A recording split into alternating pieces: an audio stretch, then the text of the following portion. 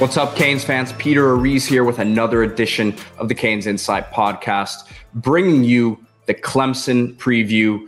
Canes, Tigers, this Saturday evening at Hard Rock Stadium. I'm bringing a very special guest on today's show, Eric Lain, ACC Network college football analyst for ESPN, also a former Tiger, played there, winningest player in program history. So this is a guy who knows the ins and outs of the Clemson program and is very, very well versed, not only on the Canes, but the ACC landscape and the college football landscape in general. So excited for you to hear this interview that I have with him. If you have not checked it out already, did a podcast earlier this week with Nick Echeverria, aka West End Zone, who did a great film breakdown, took a few clips from the UNC game on some of the breakdowns defensively that went on against the Tar Heels. I know it's not pretty to talk about, but for the Canes fans that want to be informed on what's going on, Nick's breakdown was awesome, and expect more content like that moving forward. Remember to like this video, subscribe to the channel, sign up for canesinsight.com, completely free. Check out the forums. We got the latest recruiting news as always.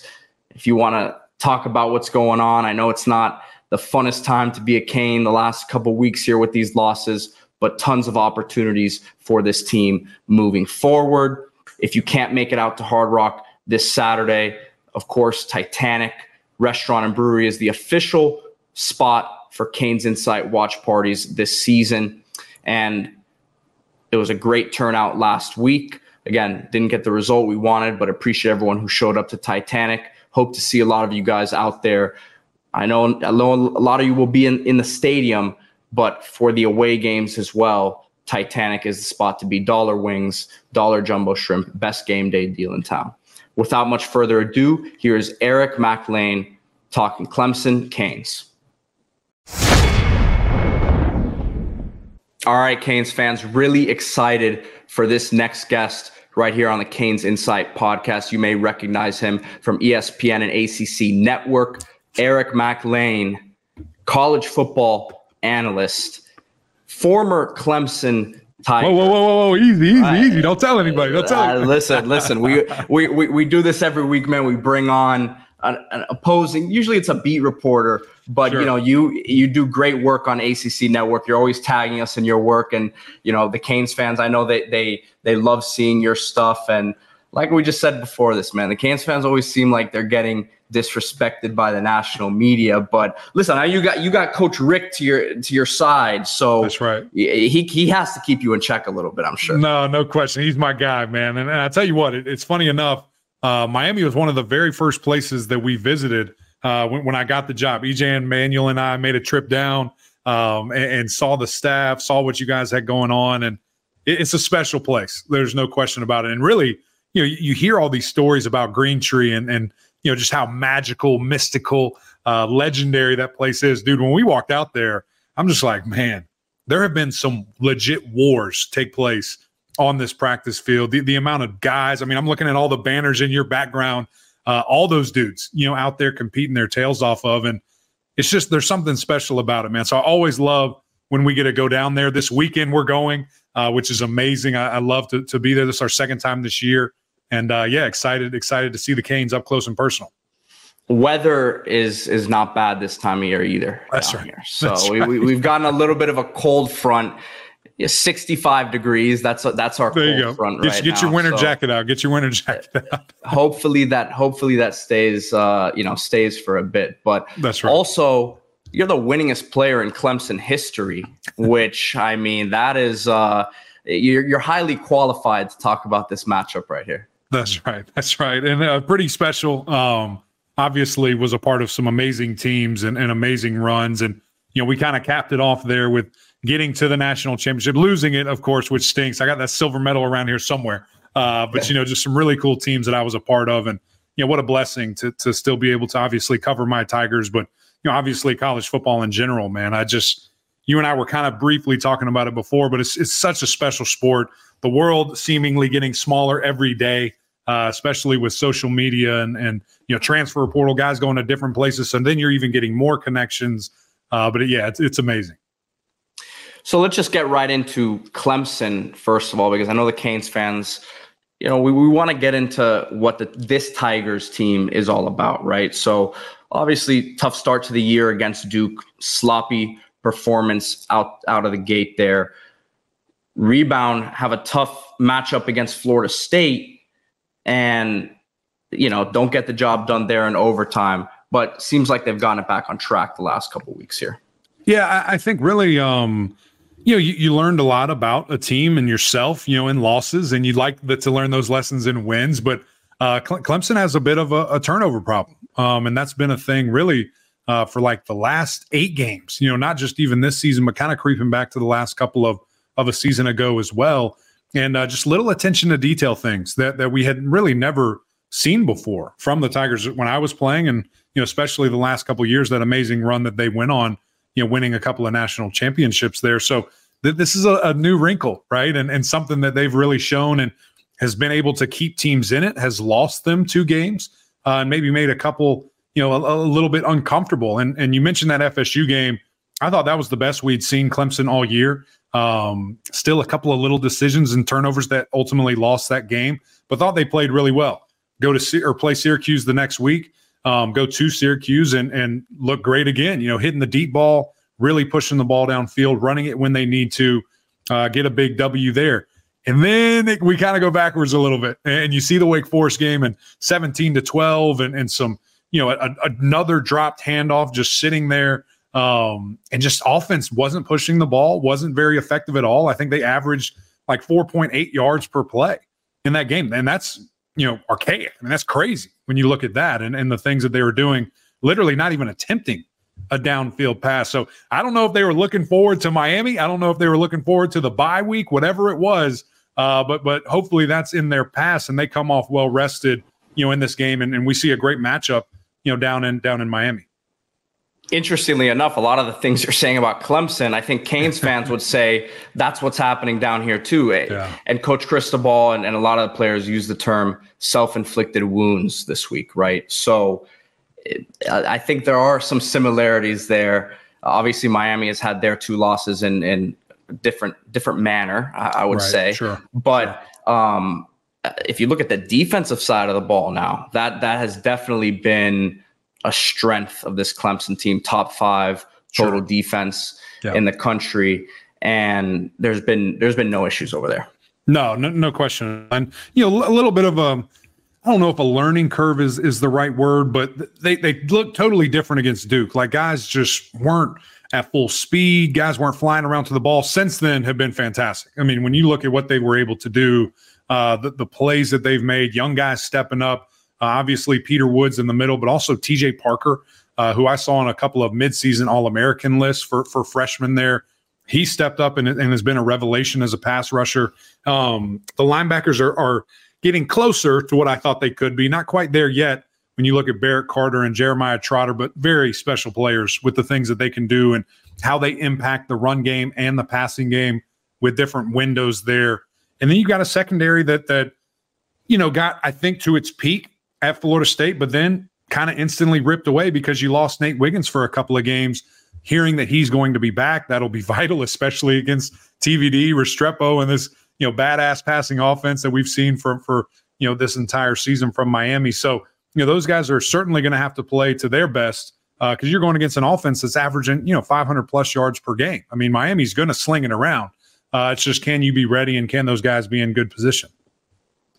Now, on the offensive side of the ball, other than the sloppiness that has gone on, right? Cade Klubnik, his first full season as starter at Clemson. How would you assess his progression? Obviously, being a young quarterback in today's age of college football, a lot is expected right away. At a program like Clemson, you're expected to be a Heisman Trophy contender right off the bat, which is unfair to these kids, right?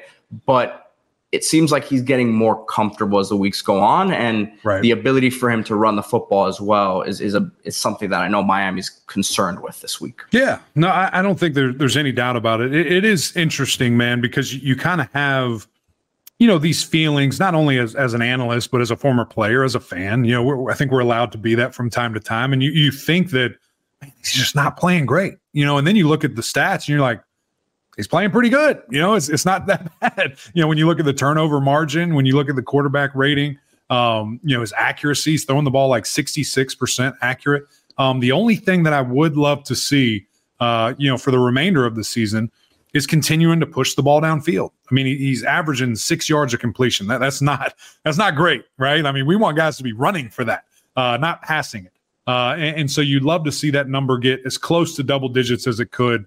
A part of that is obviously him. Part of that is receivers getting open. The other part is calling those plays and making sure that those shots are built in. But, certainly I think since the Duke game, we've seen great growth from him, really since the first 6 quarters of the season. We've seen great growth and really seeing the game clearer and kind of having a faster reaction, which is important. And I think, kind of similar to TVD a year ago where we saw that kind of force fed into a certain thing that he wasn't good at, and quite frankly, I don't think Miami was ready to run that type of play calling and scheme. Then we saw them just say, hey, just rip it, bro. Just be a beast, be who you are, throw that thing downfield. And so it'll be interesting to see, is that what Clemson and is that what Cade Klubnik do for the second half of the season? Hey, Eric, I'm interested because, look, I know it's easy as a former player to get nostalgic about the teams that you were on and the talent you had around you, but I'm curious. Something I've heard from NFL scouts about this Clemson team right now is they don't necessarily have the skill position, elite skill position guys that they maybe had when, in years past, right? Yeah. On the outside is what I've heard.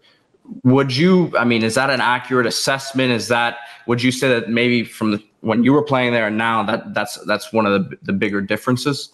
Yeah, I mean, shoot, dude, I was playing with Sammy Watkins. You know what I'm saying? Yeah. One of the baddest boys I've ever seen in my life there. Mike Williams, a young Mike Williams, Nuke Hopkins, Martavis Bryant, animals, really freaky guys. And, the T. Higgins and Amari Rogers, Artavis Scott, there certainly are guys that I think can evolve into that. But it's going to take a little bit of time. Right now, I don't think there's a Sammy Watkins on the roster. I don't think there's a T. Higgins.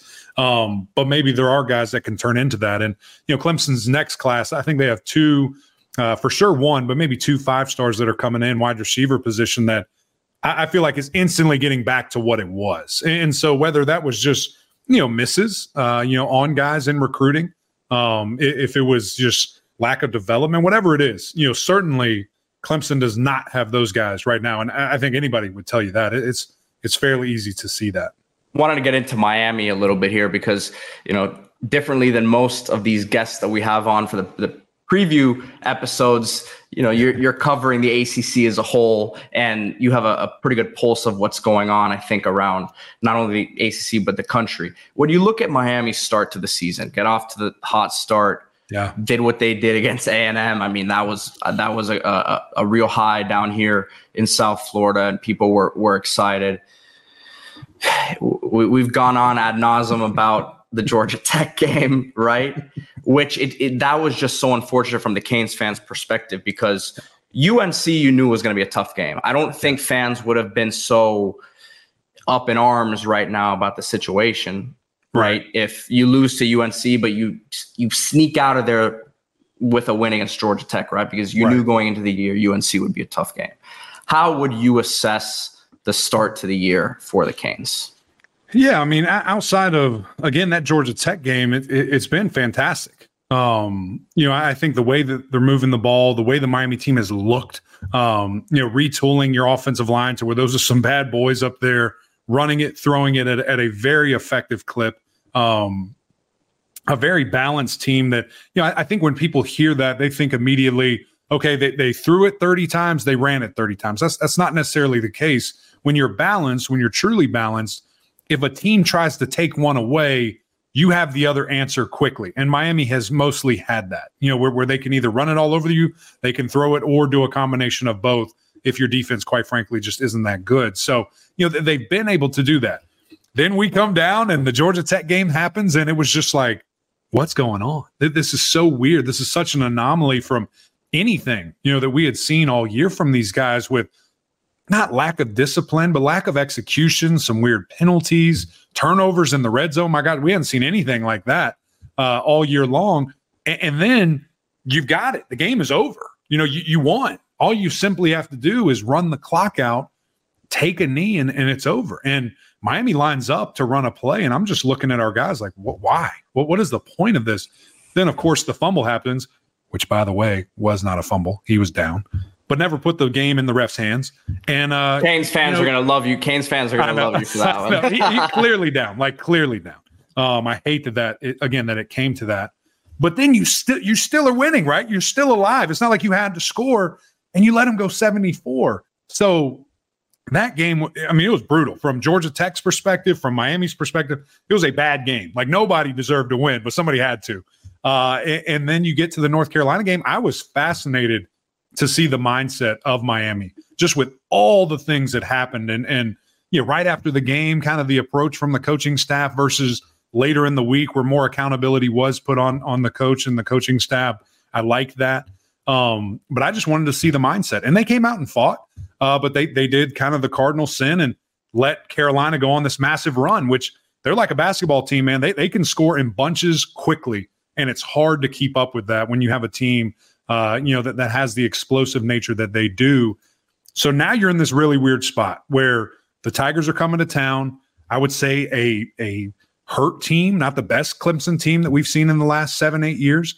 And you've got a Miami team that's hurt as well with these last two games. This game Saturday is an elimination game from Charlotte. Like, it's probably already a stretch. Mathematically, there's still a path.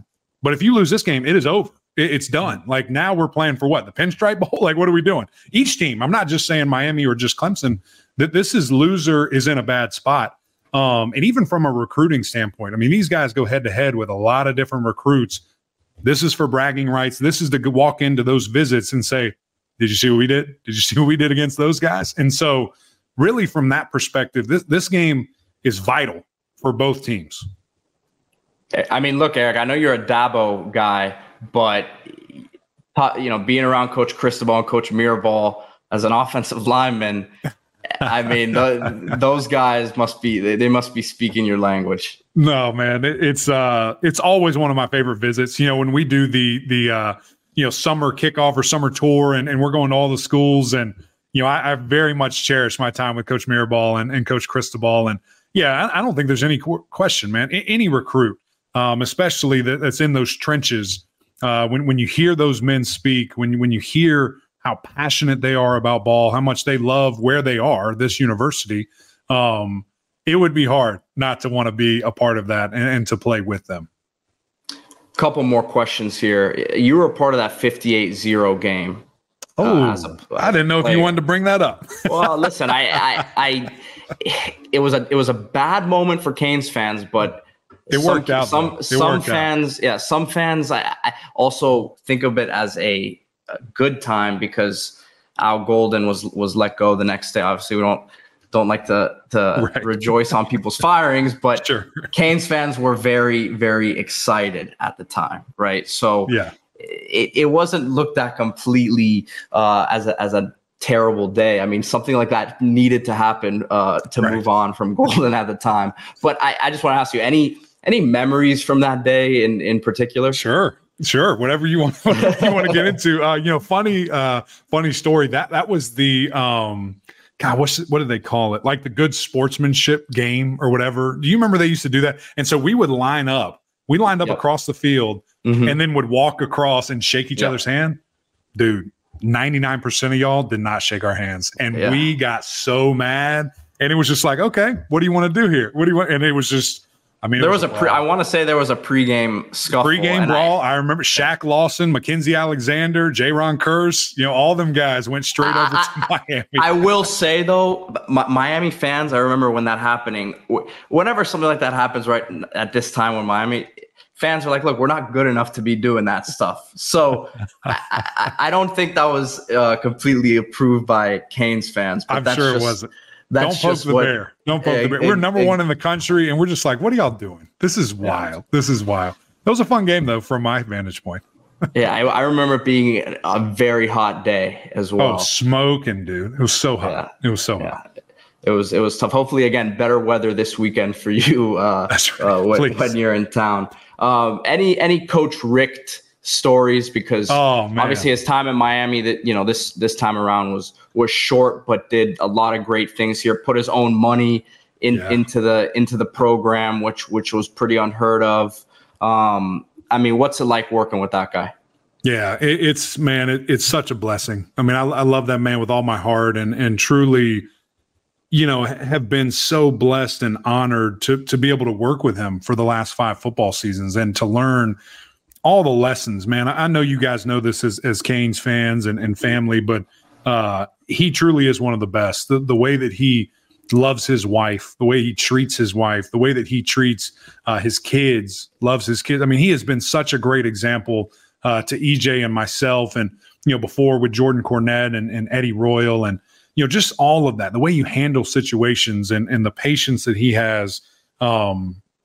He's as godly as a man as they come, and it's been such an honor to be able to be along his side through the ups and downs. Right? I mean, I remember our first year and him having, I believe it was a heart attack, and we were all just like, oh my gosh, like what's happening? And to see him go through that, and then now with Parkinson's and the fight and the determination. I mean, this is a man that literally is going through a life-altering event and still each and every day fights his tail off and puts in so much. And so it's almost a little bit humorous to me at times, because there's times where I'm sitting there like, man, this stinks, like this is a long day, da da da da da, and then I'm like, Coach Rick's over there smiling and giving his best, and I'm sitting here complaining with dealing with what I'm dealing with. And truly, man, he's one of the best people on earth. And like I said, I love him very much.